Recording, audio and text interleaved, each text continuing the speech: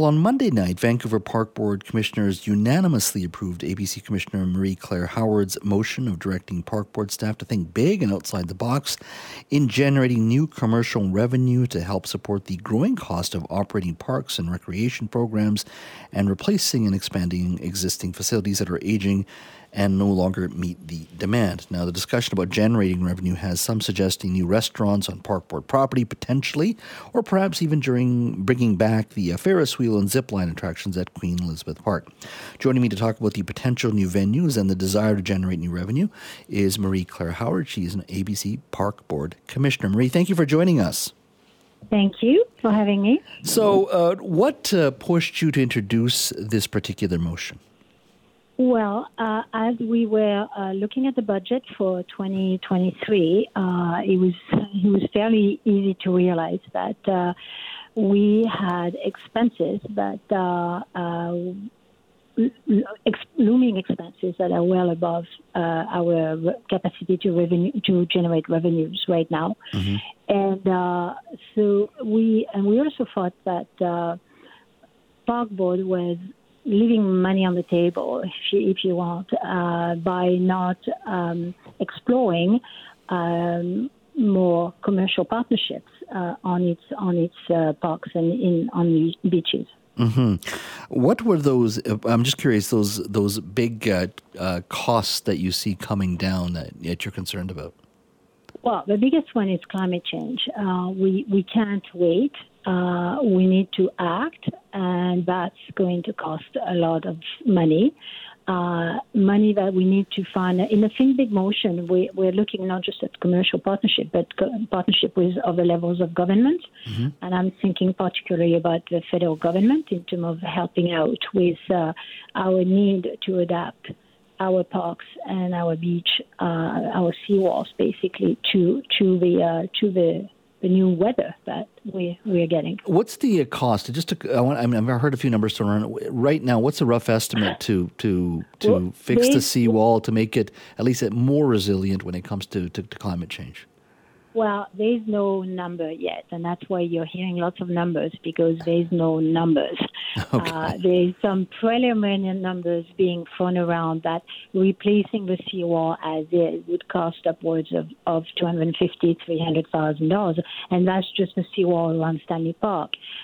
We have not taken into account the fact that we need to fix the seawall on the west side of Vancouver as well, which is it's disappearing. The beach are disappearing. The staircase are disappearing.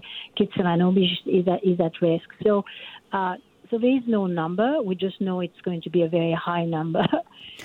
We're still at the preliminary stage of assessing what needs to be done and in what order.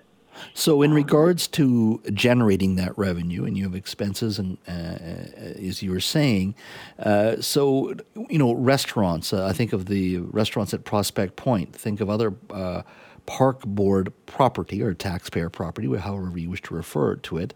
Are you open to perhaps allowing restaurants to open, pop-up restaurants, or perhaps actual physical structures that may need to be built, and where you would perhaps collect lease space or rent from those facilities? Is that something that you would be open to? That's what we have asked staff to look into. Looking at restaurants, I'm thinking pop-up beach cafes that would open, that would not be permanent structure, that would open from May to September when the weather is nice. It's just at the idea stage. We ask staff to look into what was feasible, and but I just want to stress we're not expecting to build enough cafes and restaurants to generate enough revenue to fix the seawalls around Vancouver. Well, when it's $250 million, and like I said, those are not your numbers, other people's numbers. There's only really two levels of government. That's provincial or federal government. And to be honest, with that kind of number, you got to have a significant amount of buy-in from the federal government. So that's exactly. I don't expect the Park Board or the City Hall to be handling that $250 million expense. Now, one of the other things that has proven popular in the past, Ferris wheel and zipline attractions at Queen Elizabeth Park. Could you see that becoming more permanent during the spring and summer months? Because it seemed to attract the people, and it did raise some decent amount of money for the city, for the Park Board, sorry. So that's exactly what we're looking at. Is looking at what has been popular in the past and ask staff to look at it and see how they can either bring it back or bring back something similar or different or new. Just think outside the box. We had a previous government that was determined not to work with the private sector in making our parks lively. We want to change that perspective. So this is what we did. We asked the staff at Park Board to identify what are the opportunities that would make the city more fun for everyone, be accessible to everybody, and generate revenue. I'm just looking at the numbers here for the, I believe it was a zip line. In regards to it was in summer of 2015, the temporary zipline attraction at the Quarry Garden at Queen Elizabeth Park. Over 87 days of actual operation, that's weather permitting, of course. The zipline saw over 23,000 riders, where 75% came to Queen Elizabeth Park just for the zipline. And the private operator generated $335,000 in revenue, with $45,000 going to the Park Board, based on a formula, and I think it was 10% for the first the $250,000 in revenue. Anything above that, you get a little bit more, 35, 40%, depending on how much revenue is coming in. Do you worry that some critics will accuse you and others who are looking at these options saying, wait a minute, you're commercializing parks. Parks should be a place for serenity. Parks should be a place that shouldn't be turned into, and these are wine words, not anybody else's, Disneyland, that we shouldn't be, these are public grounds, paid for by taxpayers, sustained by taxpayers, that we shouldn't commercialize some of our parks the way some are saying. What would you say to those critics? Well, just because they belong to taxpayers, as you point out, does not mean they need to be neglected.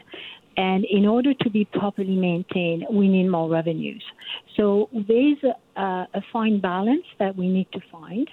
We're not pushing the ultra commercialization of the parks. We're looking at finding a balance. A lot of people, and this is what we found when we were meeting voters, door knocking. A lot of people are wondering why we don't have beach cafes in Vancouver. They are all over Europe. They are all over in Australia.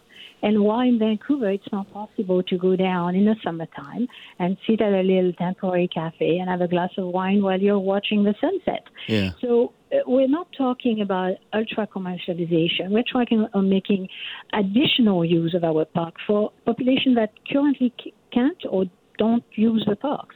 It seems like not to take anything away from anyone, just adding. It seems like part of this is the past administration as well, and I'm pulling this out of the air, but the Stanley Park train is a classic example of that. Popular with the public. I've certainly, when my son was at a younger age, we came as a family a few times, loved it. He loved it, and you donate money, and of course it helps the Firefighters Burn Fund. But for the Stanley Park train to be in disrepair, there almost seems to be an institutional desire to let it fade away, to let it to not take care of it as we should have, because it's an older train. But other areas do preserve, protect, and maintain the similar trains of that sort. And I'm not saying it's the ABC commissioners. This is something you've inherited. It seems to me there's been a culture in the past of people saying, you know what, we're going to make parks and keep them parks. We're not going to commercialize. Do you think there's partially you're fighting a past perspective and view from a different administration as well that didn't want to see some of that stuff? Well, it's hard to tell. We've only been on the job for 2 months, so I cannot pretend to be an expert on what's going on within the staff at Park Board. I don't think so. I think I think COVID was very hard on the maintenance of many things, and I like to think that there is an energy in the Park Board to get things back on track. We have been talking to the staff about this train, and we are hoping that it will be working soon. Just the same as we're hoping that maintenance of our fields, sports fields, will get back on track, and we will start having a schedule that's respected in terms of creating new parks. We've fallen behind other cities in the Lower Mainland, and that's not acceptable. Why that happened, how it happened, I can't tell you.